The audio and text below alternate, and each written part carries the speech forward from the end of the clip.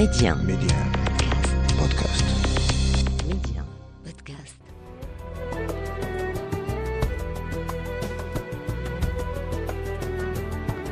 أسعد الله أوقاتكم بألف خير. في منتصف هذا الشهر يناير 2022 أطلقت فرنسا سنة كاملة من الفعاليات والنشاطات الثقافية احتفالا بالذكرى 400 على ولادة أحد أعظم مسرحييها وكتابها.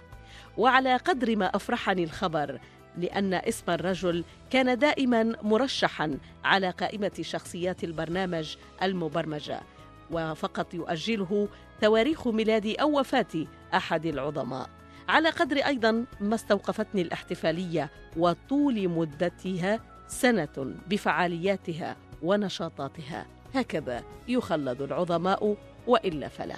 أغلق قوس الإعجاب هذا لأحتفل على طريقة البرنامج بهذا الرجل العظيم ومساره وما قدمه للإنسانية، حقيقة يستحق الذكر والتعريف به لجيل لا يعرف عنه إلا أنه باسمه تعرف اللغة الفرنسية. هذه الأخيرة تدين له بتحريرها من الركاكة والقوالب الجامدة، فكتب مسرحياته التاريخية بلغة سلسة متناغمة شاعرية إلى اليوم لها جمهورها على المسارح العالمية. إنه رائد المسرح الأوروبي، مؤسس الكوميديا الراقية، موليير. ميديا حديث الثقافة، فرحان عياش.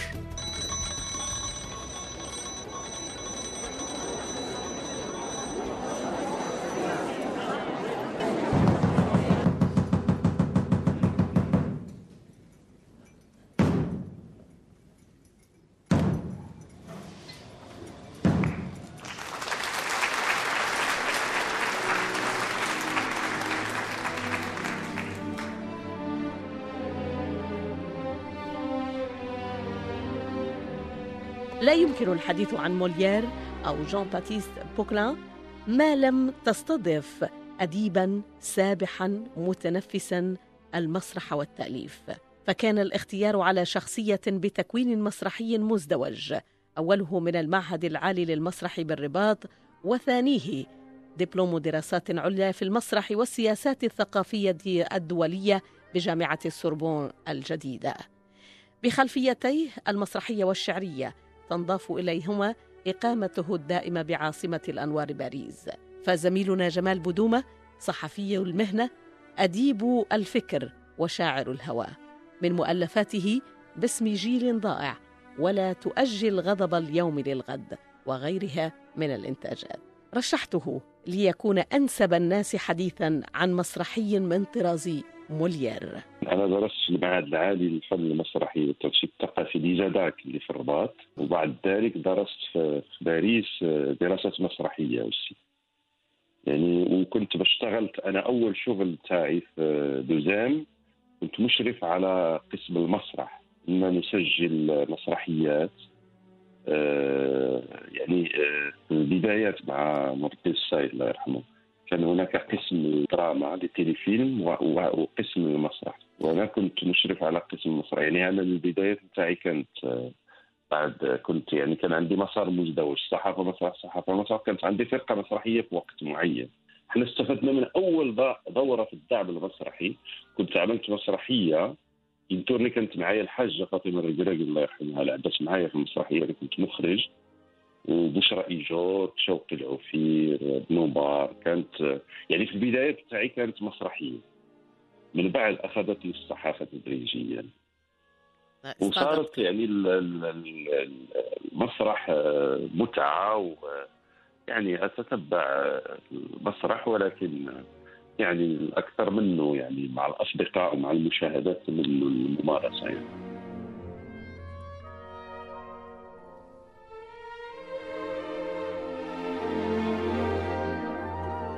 بعد شكر جزيل لجمال بودومة على قبول دعوته البرنامج اليوم ومرافقتنا في هذه الرحلة الأدبية الثقافية، بدأته بسؤال أول. هذه الاحتفالية الرسمية لمدة سنة كاملة بموليير بعد مرور 400 سنة على ولادته، هل هي احتفالية رسمية أم أن الفرنسيين أنفسهم عامة الناس هل لا زال موليير يحظى بينهم بهذه الحظوة أم هو حضور فقط بين النخبة والمثقفين؟ فرحانة إذا أردنا أن نشبه موليير وضعه أو كيف بيشوفوه الفرنسيين مثلا، كيفاش كيشوفوه مقارنة مع ثقافتنا العربية، أنا كان أعتقد بأن أقرب واحد ليه في التشبيه يعني في الحضور هو أبو الطيب المتنبي. أبو الطيب المتنبي الذي قيل عنه إنه ملأ الدنيا وشغل الناس. موليير كذلك ملأ الدنيا وشغل الناس، والعلاقة حتى مع مثلا البلاط مثلا التي كانت تتسم بالتقلب بالنسبة للمتنبي مع سيف الدولة الحمداني، موليير كذلك مع لويس الرابع عشر البلاط وقتها في القرن السابع عشر. شخصية مركزية في الثقافة الفرنسية، لأن موليير كما أشرتي هناك عظماء في فرنسا دباء فيكتور هيغو، ستوندال، فولتير، ولكن اللغة الفرنسية تسمى لغة موليير. لماذا ارتباط هذا الاسم ما الذي قدم للغة الفرنسية؟ لأنه أدخل لغة الشعب إلى الخشبة، لغة الشعب وقتها، لأن نحن هو ولد في 1622 على فكرة، مرت الذكرى 400 هي هذه الاحتفالات. تقصدنا أن نواكب أيضا الاحتفالية، لأن العرب أيضا في عالمنا العربي نعرف موليير ولكن نعرف منه الاسم، ولكن ما وراء هذه الشخصية ربما كثيرون يجهلون عنها الشيء الكثير. وهي أيضا هي شخصية غامضة حتى في سيرتها، هناك كثير من الجدل حول مثلا 15 من يناير هو يوم تعميد موليير، ليس يوم ولادته، لأننا نعرف متى ولد، نعرف أنه ولد في حي الشهير هنا في باريس، لكن لا نعرف التاريخ بالضبط. بالنسبة للغة موليير بالعودة إليها، تعرفين القرن السابع عشر كانت اللاتينية ما زالت تسيطر، هي كانت اللغة العالمة، وكانت حتى العائلة تتحدث بها، وكانت حتى المسرح ما زال لغة الفرنسية التي كانت بدأت تنفصل عن اللاتينية، كانت لغة سوتونو، لغة معقدة شيئا ما وراقية. موليير أدخل لغة الشعب في مسرحياته إلى الخشبة، لذلك هذه هي الفرنسية التي يتحدثها الناس في نوع من، دون أن تتخلى عن شعريتها، في نوع من السهل الممتنع بالتعبير النقدي المعروف. لذلك تسمى الفرنسية إلى حدود اليوم تسمى لغة موليير.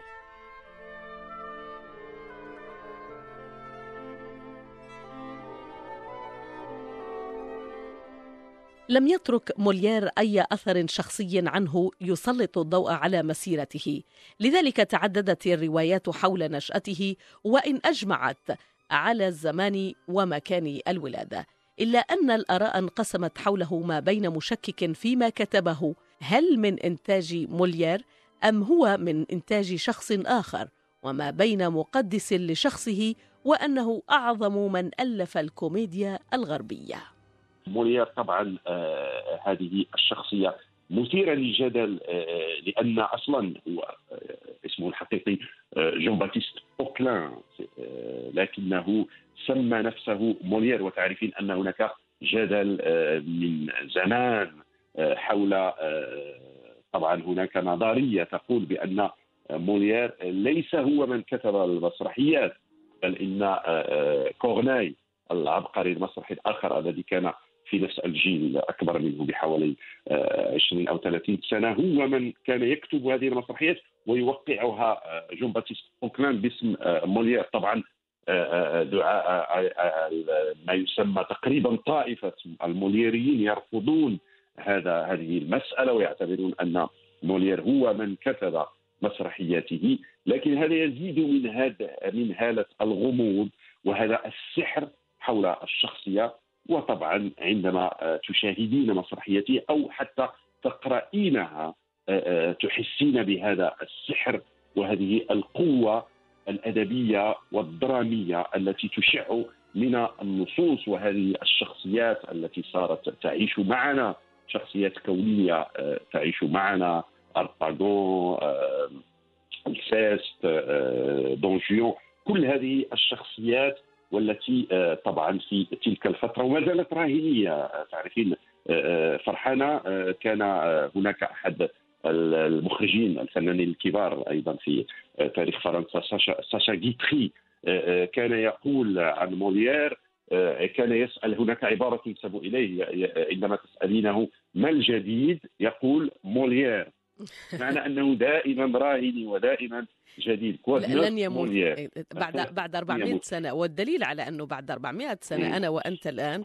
هو محور حديثنا تماما. وهناك مثلا هنا في فرنسا لو أخذنا، هناك تقريبا حوالي 30 عرض مسرحي بدأ عرض في أول هذه العروض لا كوميدي فرانسيز التي تسمى لا كوميدي فرانسيز، تسمى بيت موليير.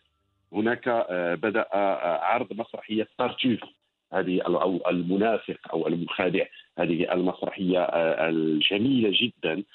ولكن الخصوصية في هذا العرض الذي بدأ هذه الأيام للمخرج البلجيكي إيفو فان هوف هو أنها تعتمد النسخة الأصلية لتارتوف، لأن تعرفين أن مسرحية تارتوف منعت باسم وأثارت جدل كبير لأن منع لويس الرابع عشر، رغم أنه أعجب بها، لكن كان هناك ضغط كبير من الكنيسة ومنعت باسم المس بالدين وبالأخلاق الحميدة وقتها، وأعيد كتابتها. النسخة الثانية هي التي لاقت نجاحا واحتفظ بها فيما بعد المخرجون الذين أحيوا هذا النص المسرحي. الآن المخرج البلجيكي إيفو فان هوف عثر على النسخة الأصلية، وهي ليست من 5 فصول، من 3 فصول فقط، وهي بدأ عرضها في لا كوميدي فرانسيز، وطبعا تشهد إقبال كبير. Votre monsieur Tartuffe est bien heureux sans doute. C'est un homme de bien qu'il faut que l'on écoute. امتلك موليير فنية أصيلة وثروة لغوية عميقة جسدتها أعماله المسرحية الغنية، قدرة جعلت فولتير من شدة إعجابه به لقبه بفيلسوف الكوميديا الاجتماعية. فالرجل جعل من هموم الناس وما يعيشونه في حياتهم اليومية مادة لسخرية نصوصه المسرحية. فهل هذا ما يسمى بالكوميديا الراقية؟ وأسأل أيضا أين هو وجه الرقي عندما تنشغل بهموم الناس وآلامهم بطريقة مضحكة؟ تعرفين أن مسألة الكوميديا ارتبطت في المسرح الفرنسي بموليير. مسرحياته كوميديا لأنه كل الشخصيات التي أبدعها والمواقف والفصول التي تحتويها مسرحياته هي عبارة عن مفارقات وعن كاريكاتير لظواهر اجتماعية تعيشها فرنسا وقتها، ولعبقريته طبعا هي لها هذا البعد الكوني. المسرح تعرفين هناك التراجيديا المأساة، وهناك الكوميديا التي طبعا تترجم أيضا بالملهات. جنسان معروفان في المسرح. موليير أبدع في جنس الكوميديا من عهد الإغريق هذا التقسيم، ولكل شكل أو جنس مسرحي خصوصياته. طبعا موليير أعطى الألق وأعاد الإشعاع لهذا الجنس الذي هو الكوميديا، والذي يعتمد طبعا على المفارقة. هناك قوة في النص المسرحي، وهناك قوة درامية في الحبكة، وهناك شعرية في الحدث داخل المسرحيات موليير، المسرحيات الكوميدية لموليير. وهناك دائما هذه المفارقات وهذه الشخصيات التي هي عبارة عن بشكل ما كاريكاتير لشخصيات نجدها ونلتقيها في الشارع. وهذا سر نجاح ما كتبه وما أبدعه موليير. دائما الجدل ما دام نتحدث عن الكوميديا وعن التراجيديا، هذا الجدل الذي أثير حول كتابة النصوص، لأن تعرفين أن المسرح هناك النص وهناك العرض. الذين يشككون في أن موليير، لأن حتى المخرجون يعرفون ذلك جيدا، ربما الكوميديا تعتمد في كتابتها على كتابة بعدية أحيانا، بمعنى أنك تجد خصوصا عندما يكون المخرج هو المؤلف أو الممثل هو المؤلف، تكون هناك دينامية أثناء التدريب تغني النص، بمعنى تضيف ويصير النص يكون نصا قبليا قبل بداية التدريب، ونصا بعديا هو النص النهائي الذي يغنى بما يمكن أن تعثر عليه أثناء التدريب على الشخصيات وحبكة المواقف داخل التدريب. لذلك هناك هذا الجدل، لأن ليست هناك آثار مكتوبة بخط جون باتيست بوكنا المسمى موليير لهذه المسرحيات. ذلك ما جعل هذه الفرضية أنه كان يأخذ نصوص من كورناي وكان يشتغل عليها وتتحول أثناء التدريب وتعطي هذه المسرحيات الكوميدية التي ما زالت تلعب في كل مسارح العالم، لأن أكثر مؤلف مسرحي يلعب أو تعرض مسرحيته في مسارح العالم اليوم هو موليير. Et tout ce qu'il contrôle est fort bien contrôlé.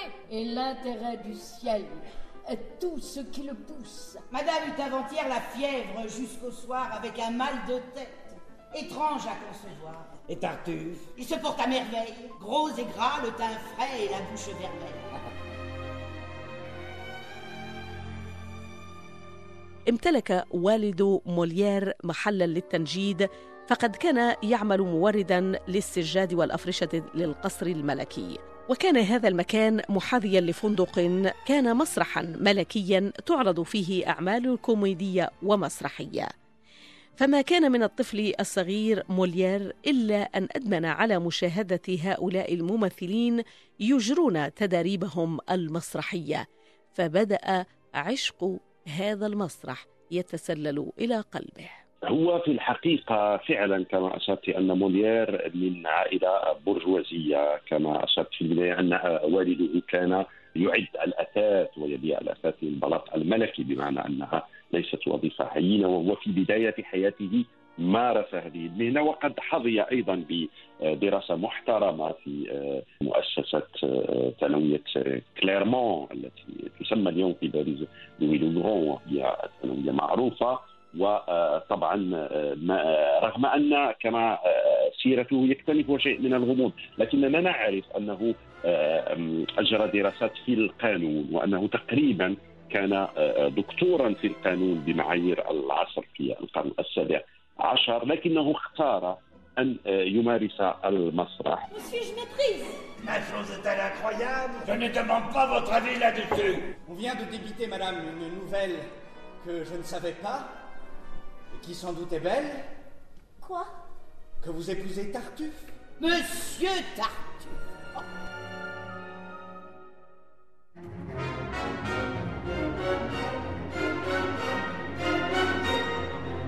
حصل موليير على خلفية قوية في المواد الكلاسيكية والعلوم الأساسية والفلسفة واللغة اللاتينية، فقرأ عن طريقها الأعمال المسرحية التي تم نشرها في وقته، وتتلمذ على يد نوابغ فرنسا آنذاك كفولتير. لكنه بعد كل هذا المسار الأكاديمي الحافل سيختار المسرح ويشكل صدمة لوالده وهو ابن 21 سنة. طبعا تعرفين أن يعني لوسان تامبون كما يسمى وقتها يعني كانت لم تكن له نظرة جيدة، بحكم أن وقتها كانت الكنيسة تسيطر طبعا على الواقع وعلى المجتمع الفرنسي، وهذه مهنة المسرح لم يكن ينظر إليها بعين الرضا من طرف العائلات البرجوازية. ربما بعد أن تحقق النجاح يصير هناك نوع من الاحترام عندما تدخل إلى البلاط بالمسرحية وتنال رضا الملك، أما عندما تمارس هذا الفن الهامشي ولا تنجح تنتهي كما انتهى موليير في بدايته في السجن بسبب الديون. يعني إذا كان والده قد رفض أن يكون مسرحيا في البداية فلهذا، لأن المهنة كانت معدة سلفا. هناك شركة تقريبا للوالد تدر أرباحا تتيح له أن يعيش بشكل محترم وقتها، لكن هو طبعا تبع شغفه والبدايات كانت صعبة. عندما بدأ ممارسة المسرح نزل عليه هذا الشغف مثل اللعنة في البداية، على اعتبار أنه سيواجه مشاكل مادية في بدايات فرقته الأولى، وسيدخل السجن بسبب الديون قبل أن يتعرف أو يلتقي بفرقة بيجار وقتها التي تديرها عائلة بيجار مادلين بيجار، وسيتزوج أرموند بيجار وسيحقق هذا النجاح عبر هذه الفرقة التي كانت قد تسبقه على مستوى طبعا التجربة وعلى مستوى الحضور. وكان هذا التلاحم أو هذا الفيزيون يعني بين فرقة بيجار وفرقة جون باتيست بوكلان هو الذي أعطى فرقة موليير والتي حققت هذه النجاحات. طبعا النجاحات التي تحققت لموليير جعلته مشهورا وأدخلته إلى بلاط لويس الرابع عشر. كان معجبا كثيرا بما يعرضه موليير، لكنها في نفس الوقت جلبت عليه كثيرا من الحسد ومن الدسائس في محيط البلاط. وطبعا أغضبت مسرحيته رجال الكنيسة خصوصا طارتوف، والتي أدت إلى منعها وإلى طبعا هناك وثيقة، هناك هذا كان قد بعث برسالة استعطاف إلى لويس الرابع عشر كي يسمح له بإعادة عرض هذه المسرحية، مسرحية طارتوف أو المنافق لامبوستور. وانتهى لويس الرابع عشر بأن سمح له في صيغة أخرى، عاد رجال الكنيسة وحماة المعبد الديني وقتها إلى الهجوم عليه، وكانت حياته مدا وجزرا تقريبا في ثقافتنا العربية تشبه حياة المتنبي. هناك رضا من البلاط وهناك نجاح وهناك انتصار. Alors, point de bruit, je vous prie. Ces discours ne sont plus de saison. La maison m'appartient. C'est à vous d'en sortir. Moi? Sortir de séance? Oui, la maison, à présent, comme vous savez, le reste, au bon monsieur Tartuffe appartient, sans conteste. ثنائية ميزت حياته بين مجد وانحطاط، بين صعود ونزول. قدم خلالها موليير أروع إبداعاته، فانتقل من التمثيل إلى تأليف المسرحيات، فكانت مسرحية المتحضلقات السخيفات باكورة إنتاجه في نهاية عام 1659. فقد كتب جورج فورستيه في موليير أن الكاتب ابتكر شكلاً جديداً من الكوميديا يقوم على محاكاة ساخرة للعادات الدنيوية، ونفض بوكلان الغبار عن كوميديا الأداب. وهذا القول دائما لجورج فورستيه. C'est du poumon que vous êtes malade. Du poumon? Oui. Que sentez-vous? Je sens de temps en temps comme un voile devant les yeux. Justement, le poumon. Et parfois des douleurs de tête. Le poumon. Et j'ai quelquefois des maux de cœur.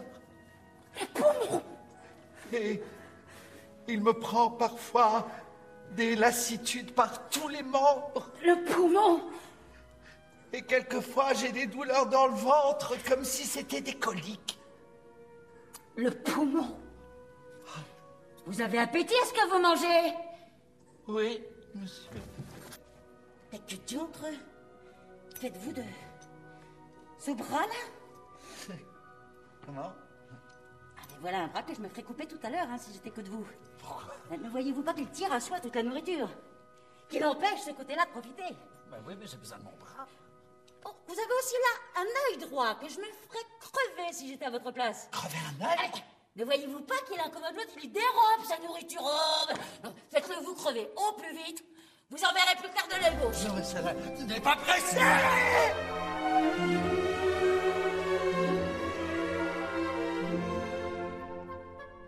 أبدع بعد ذلك موليير مسرحيته مدرسة الزوجات عام 1662 ضخم فيها بالنكتة شخصية فتاة صغيرة تحرر نفسها من التربية العبثية، فلم يعد مسرحه مجرد ترفيه بل أثار استنفار التيارات المحافظة وحرك مياها راكدة لم يحركها أحد غيره ليصبح متفردا، كما جاء ذلك في أحد الروايات عندما سأل الملك لويس الرابع عشر كاتب سيرته اللغوي القدير بوالو: أي شيء سيبقى من فترة حكم يا بوالو؟ أجابه بوالو: موليير يا صاحب الجلالة. حينها نظر الملك مليا في وجه كاتبه العجوز وكأنه يحدث نفسه قائلا: موليير ذلك المهرج الظريف. فهل كان موليير شخصية عصره؟ صحيح، وكما أشرت أن نيكولا بوالو الذي كان أحد رجالات قصر لويس الرابع عشر كغيره من كل المتأدبين أو عشاق الأدب والمسرح وقتها كانوا معجبين كثيرا بموليير، بهذه الطاقة الخرافية التي طبعا على الخشبة كممثل كمخرج وكمؤلف أيضا، وهذه النصوص الفريدة من نوعها التي كانت تثير جدل كبير وقتها، وكل عشاق الأدب كان تحركهم أحيانا طبعا الإعجاب أولا، بعضهم كانت تحركهم أيضا الغيرة، وذلك سبب أيضا مشاكله أحيانا ككل الكتاب. النجاح دائما له أعداء. تماما، ضريبة النجاح. وتعرفين أن لحد اليوم ما زال يثير الجدل، ولعلك تابعت هذا الجدل الذي يصاحب الذكرى 400 لولادة موليير في فرنسا، هذه المطالب التي كانت من طرف كثير من الأصوات بإدخاله إلى البونتيون، مقبرة أو مرقد الخالدين أو العظماء في فرنسا، الذي يوجد فيه طبعا فولتير وروسو وكثير من الكتاب ومن العباقرة، بيير ماري كوري، وآخر من دخلته طبعا جوزيفين بيكر، هذه المغنية والفنانة الأمريكية التي عاشت في فرنسا وقت الحرب العالمية الثانية وانسجمت في المجتمع الفرنسي وقدمت أشياء كثيرة لقضية المرأة وقضية السود وقضية التحرر بصفة عامة.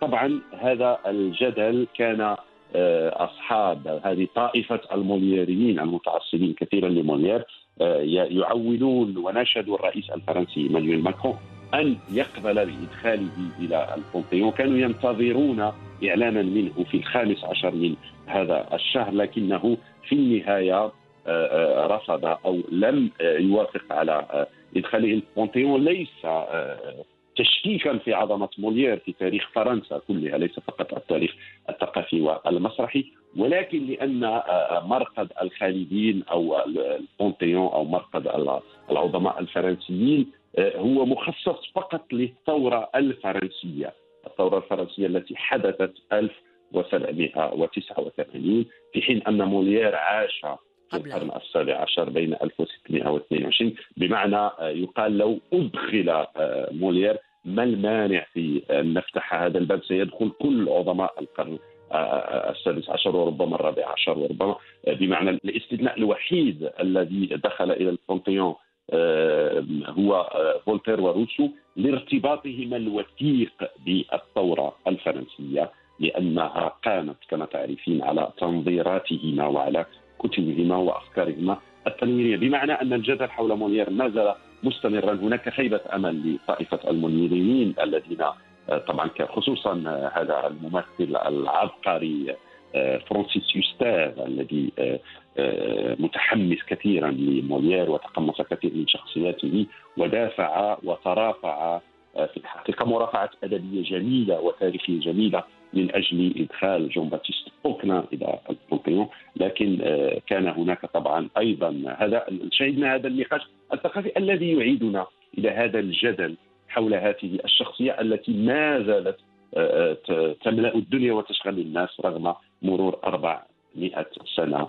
Moi, caché dans un coin de votre procédé, je serai le témoin. Non! c'est bien fait. Oh, que de langage. Je n'aurai pas le cœur. Point de bruit davantage. Montez là-haut. Mais quoi voulez-vous? C'est assez. Je suis maître. Je parle. Allez.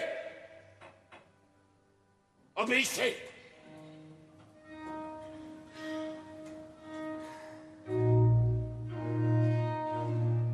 أمام كل هذا الإبداع والانتشار العالمي لمسرحياته، هل استطاع موليير أن يحظى بنفس الحظوة بيننا نحن العرب؟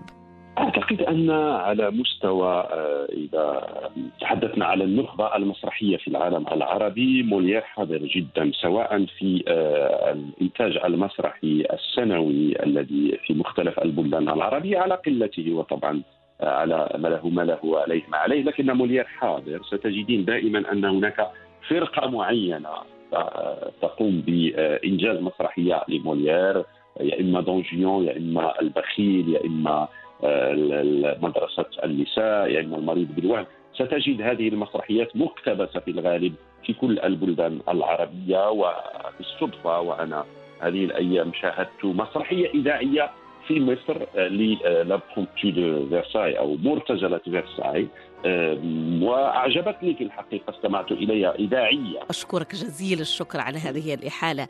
الإذاعة المصرية، وهذه تحسب لها في الحقيقة، وجدت مسرحية أو حتى أفلام لروايات عربية ولروايات الأدب العالمي ممثلة إذاعيا فيها لمدة ساعة إلى ساعة ونصف، وفيها الممثلين العرب، يعني أبرز نجوم الشاشة المصرية حمدي غيث وقس على ذلك. تلك الكوكبة من النجوم كانت تمثل هذه النصوص العالمية، القصص والروايات العالمية، ومنها أيضا مسرحيات موليير أنا أيضا وجدتها على اليوتيوب.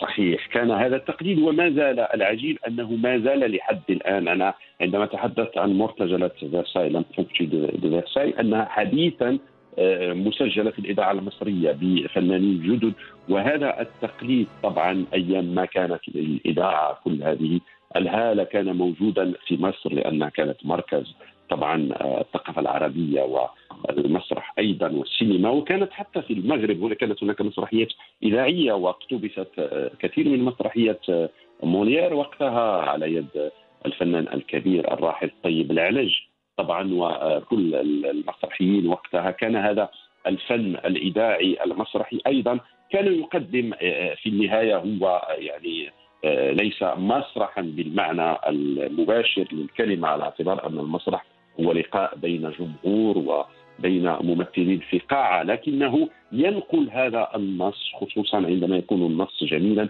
وهذه الحبكة وتحمله هذه الأصوات وهذا الأداء الجميل. المسرح المغربي اشتغل كثيرا على موليير، كانت هناك نسخ كثيرة لترفيف طبعا العملاق الذي طبعا هو موليير المغرب هو طيب الصديقي رحمه الله، على اعتبار أن حتى في وجوده يعني تعرفين أن موليير كان في نفس الوقت ممثل، مخرج، مؤلف، ومدير فرقة مسرحية. بالإضافة إلى الديكور، لأنه هو موليير تعرفين أن والده كان هو من عائلة كانت تصنع الأثاث للبلاط الملكي، وقد مارس مهنة والده في بداية حياته، بمعنى أن حتى الديكور والسينوغرافيا كان. وهذا طبعا والطير الصديقي تقريبا كان يسير على نهج موليير، وطبعا من أجمل ما أبدع مسرحية هي عبارة عصارة أو عبارة عن تكريم موليير أو غلامور دو ليمانيتي أو موليير أو حبا في الإنسانية، التي أخرجها في التسعينات على ما أعتقد، في نهاية التسعينيات. وطبعا تلميذ طيب صديقي أيضا المبدع المخرج المسرحي محمد زهير، الذي أبدع نسخة جميلة لطرتوف قبل بضع سنوات. وموليير بالعودة إليه أيضا يوجد كثيرا في معاهد المسرح، في الدراسات المسرحية يكون دائما في المقرر، والطلبة في مختلف المعاهد. أذكر أنا لما كنا ندرس في المعهد العالي للفن المسرحي والتنشيط الثقافي في الرباط في تسعينيات القرن الماضي، أذكر كان لدينا أستاذا بلجيكيا دوبراين رحمه الله، وكنا قد أنجزنا كطلبة وقتها مقاطع من مسرحية دون جيون كانت سمحت لنا بأن ندخل إلى هذا العالم. ربما كانت هي البوابة الأولى أن ندخل إلى عالم موليير، إلى شخصيته الجميلة. هاتي جيوبك. لعنة الله على البخل والبخلاء. ماذا تقول؟ ماذا أقول؟ نعم، ماذا تقول عن البخل والبخلاء؟ أقول لعنة الله على البخل والبخلاء. ومن تقصد؟ البخلاء. ومن هم البخلاء؟ هم أوغاد ومقترون. ولكن من هم الذين تعنيهم بقولك هذا؟ وفيما يهمك هذا؟ يهمني ما ينبغي أن يهمني. هل تظن أنني أريد أن أتحدث عنك؟ أظن ما أظن، ولكنني أريد أن تقول لي عمن تتكلم وأنت تقول هذا. إنني أتكلم مع نفسي، وأنا أستطيع جيدا أن أتكلم مع قفاك. وهل تمنعني من أن ألعن البخلاء؟ كلا، ولكنني سأمنعك من أن تثرثر ومن أن تكون وقحا. ولكني لم أذكر أحدا بالذات. سأضربك ضربا مبرحا إذا تكلمت. من على رأسه بطحة يحس بها. ألا تسكت؟ ألا تسكت؟ نعم رغما عني. انظر، هذا جيب آخر. هل أنت راض؟ يعطني إياه من غير أن أفتشك. ماذا؟ ما أخذته مني؟ لم آخذ منك شيئا على الإطلاق. حقا؟ الوداع. اذهب إلى الشيطان. ها أنا ذا قد طردت حقا. إنني أدعك لضميرك على الأقل فيما سرقته مني. إن هو إلا خادم وغد يثير قلقي كثيرا.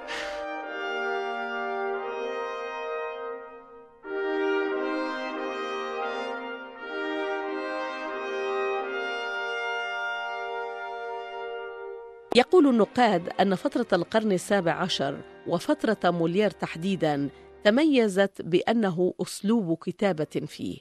لم يكن موليير يكتب ليقرأ، بل كان يكتب ليعبر عنه بشكل شفاهي.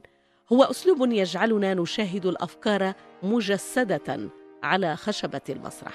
قوة موليير قوته طبعا في أنا بالنسبة إلي قوته في بناء الشخصيات وفي لغته المسرحية وفي الحبكة. أما حتى لأن تعرفين أن القصص التي تعتمد عليها معظم المسرحيات هي قصص تكون أحيانا موجودة يا إما في شعبية أو كتبت من قبل. مثلا دون جيون نعرف أنها قصة موجودة. تيرسو دو مولينو الإسباني كتب نفس القصة لباربيي دو سيفي دون جيون، نفس القصة هذه الأسطورة أسطورة دون جيون. هذا الرجل الذي يغوي النساء والذي طبعا له قدرة عجيبة على المزاوجة بين نوع من الحقارة في المجال الاجتماعي ونوع من النبل أيضا المركبة هذه الشخصية، بمعنى أن حضوره بهذا المعنى هناك شجرة دائما أدبية لمؤلفة موليير. نجد دائما آثارا قديمة لنصوصه، لكن تظل لغته المسرحية، تظل الحبكة، تظل بناء الشخصيات كما قدمتها نصوصه. نعم، هل من الأحسن أن أتجاهل عواطفه الفياضة وغرامه المتأجج ولا أبالي بهما؟ وما الداعي لذلك؟ ألا ترين أن القدر قد جمع بين قلبينا لا يفرقنا للأبد؟ نعم نعم وأنه يعاملني بأرق وألطف ما يستطيع. وأنه يبدو كأجمل شباب العالم، أجمل، وأن حديثه عز وتصرفاته نبيلة وأعماله كلها شرف، وأنني لم أسمع من أحد أحبه ولا أوده ولا أرقه من الكلام الذي سمعته منه. بنات، نعم بصراحة، أتعتقدين أنه يهواني بقدر ما أهواه؟ يهواكي، وأنه ما دام يؤكد حبه لي في كل مرة يلقاني فيها فهو صادق في حبه لي؟ هنا مربط الفرس. عليك أن تدققي في ضحكاته وتكشيراته حتى تتأكدي من صدق أقواله. معنى هذا أنه قد يكون صادقا في حبه لي؟ عليك أن تتحققي بذلك بنفسك. يا توانيت، لو خلعني فلن أصدق رجلا في حياتي بعد الآن. أنا رجل البيت وقد تعاطيت الأسلحة.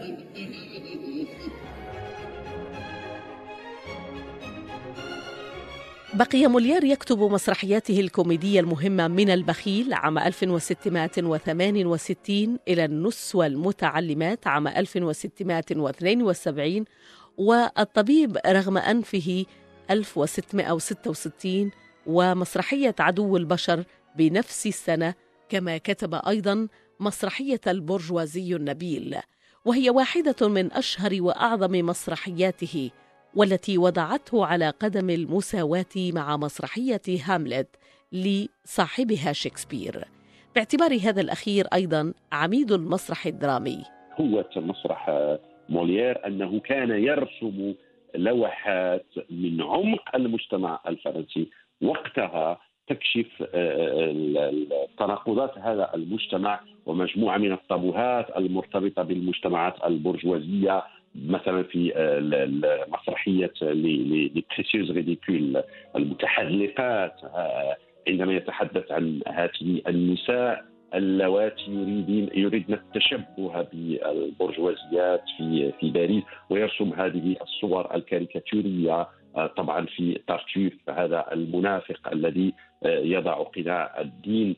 طبعا كل هذه تحيل على صور في الحياة الفرنسية وعلى تزعج طبعا المجتمع، كانت تشكل نوع من الطابو في المجتمع الفرنسي، ولذلك تجد كثيرا من يتحمسون إليها على اعتبار أنهم يشاهدون صورتهم بشكل مسلي وبشكل كوميدي. طبعا عندما تخاطب تمس مثل هذه المناطق طبعا تجد دائما تجاوبا، لكن تجد أيضا المقاومة من طرف كل المعسكر التقليدي والمحافظ والذي كانت تمثله الكنيسة. Vous pressez si fort les personnes que je me suis donné un grand coup de la tête contre la carne d'un volet. لم يكن قدر موليير فقط المعارضة من الكنيسة والتيارات المحافظة، بل يبدو أنه أيضا يجره حتى ما بعد 400 سنة، حيث أن بعض من جيل اليوم يعتبر أن مسرحياته عصية على الفهم تخاطب جمهورا من كوكب آخر. فكيف السبيل إلى دخول عوالم موليير؟ لا يمكن أن تتذوق موليير، أن تتذوقه بكل نكهاته وبكل روائحه إذا لم تكن متشبعا بثقافة فنية تبدأ من طبعا أن تكون عاشقا للمسرح وعاشقا للغة وتقدر طبعا كل هذه مشكلة أخرى، بمعنى أن التفاعل مع موليير سيظل إذا لم تكن لك هذا العمق، هذه التربية الفنية التي تغيب مع الأسف عن أنظمتنا التعليمية. لأن المسرح عندما مثل الفن التشكيلي عندما تشاهد لوحة ولا تفهم ما المقصود بهذا المعرض ولا يقول لك شيئا، هذا من الطبيعي إذا لم تكن متعودا إذا لم تكن قد تربيت على هذه التربية الفنية منذ المدرسة الأولى. تعرفين أن في أوروبا وفي كل الدول التي تعطي قيمة لهذه الأشياء أن الأطفال منذ الصغر يتعلمون هذا في المدرسة ويذهبون لمشاهدة مسرحيات، وهناك مسرحيات حتى في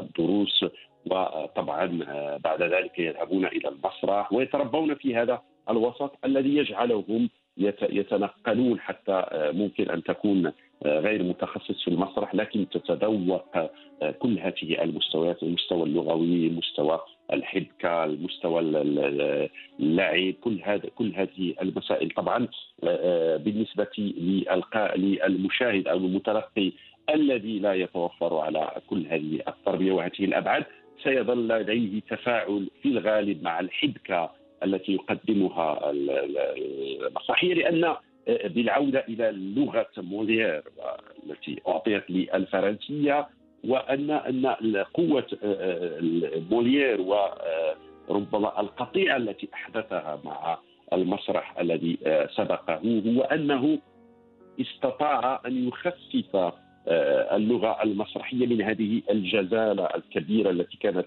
هذه طبعا التي تكتب بها هذه اللغة المعتقة عصية على الفهم بالالكسندران الذي يكتب ثقيلا طبعا، يجب كي تتذوقه لا يجب أن تكون لك ثقافة كبيرة. هو بسطها، هو نوع من السهل الممتنع. هل يلزمنا مبدع مترجم يترجم هذه النصوص بتلك العبقرية والإبداع ليصبح لدينا موليير العربي؟ بكل تأكيد أن ترجمة موليير تتطلب دراية معرفة دقيقة بالمستويات اللغوية التي كانت سائدة وقتها، لأن أعيد وأؤكد أن اللغة التي كانت مسيطرة وقتها هي اللاتينية، والفرنسية كانت تخرج وتأخذ شكلها النهائي، شكلها الذي سنعرفه فيما بعد كما نعرفه اليوم، بمعنى أنك لا يمكن أن تترجم موليير وأنت لا تعرف هذه المستويات اللغوية كي تعرف كيف تزرعها، كيف تستنبتها في لغة عربية أيضا التي هي تعيش أو ربما واقعا مفارقا ومخاضا بين اللغة الفصحى التي نتحدث بها تقريبا أنا وأنت الآن، وبين اللغة المحكية الدارجة التي يتحدث بها في اليوم، والتي ربما تمس أكثر العمق. هذا لا يعني أن موليير، لو طرحنا السؤال هل موليير ينبغي أن يترجم إلى الفصحى أم يترجم إلى الدارجة، أعتقد أنه يمكن أن يترجم إلى اللغتين، أو لكن ما سيعطيه ربما ما سيحتفظ بألقه داخل الخشبة هذا النص هو القدرة على استيعاب كل هذه المكونات في النص الأصلي ونقلها إلى هذه اللغة. طبعا ستظل اللغة الاشتغال باللغة المحكية والدارجة أسهل أنا أعتقد، صحيح، لتصل إلى أكبر قاعدة ممكنة، لكن الرهان أيضا ممكن على عرض آخر جميل جدا بالعربية الفصحى التي تراعي طبعا، لأن العربية الفصحى أيضا تتيح بما تتميز به أيضا من قوة ومن ربما فخامة مقارنة مع المحكية، ومن رقي بالمعنى أنها تستعمل طبعا في المجالات العالمة. يمكن أيضا أن تعطي نصا مسرحيا متميزا. الأساسي أن يكون الاشتغال يراعي كل هذه الخصوصيات، وأن تكون الأدوات الكاملة سواء إلى الدارجة سواء إلى الفصحى.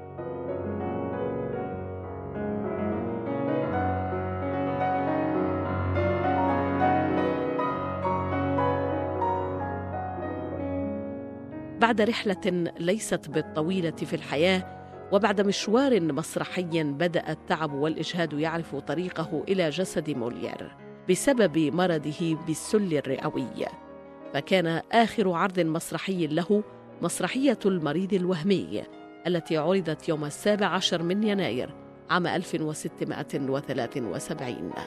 توفي هذه الوفاة أيضا وهو في كامل مكياجه المسرحي، بمعنى أنه توفي صغيرا بمعايير وقتنا تقريبا في عام 1673، بمعنى أن عمره لم يكن يتجاوز 51 سنة، لكنه كان قد أخلص كثيرا لفنه وأعطى كثيرا من روحه ومن جسده لهذا الفن، وكانت له فرقة كبيرة تقريبا نحو 50 شخص كان مسؤولا عنها، 50 شخص في القرن 17 يعيشون بالمسرح بمعنى أن المهمة لم تكن سهلة، خصوصا عندما كان يعيش هذا الاضطهاد من طرف المعسكر المحافظ وقتها الكنيسة.